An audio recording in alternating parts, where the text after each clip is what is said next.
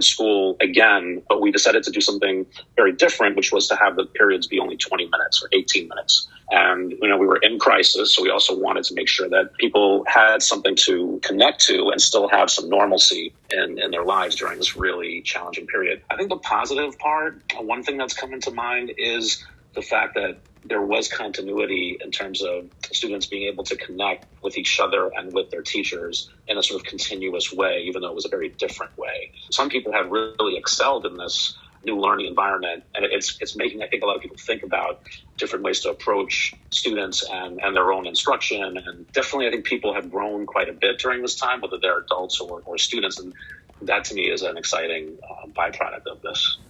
Something I'm wondering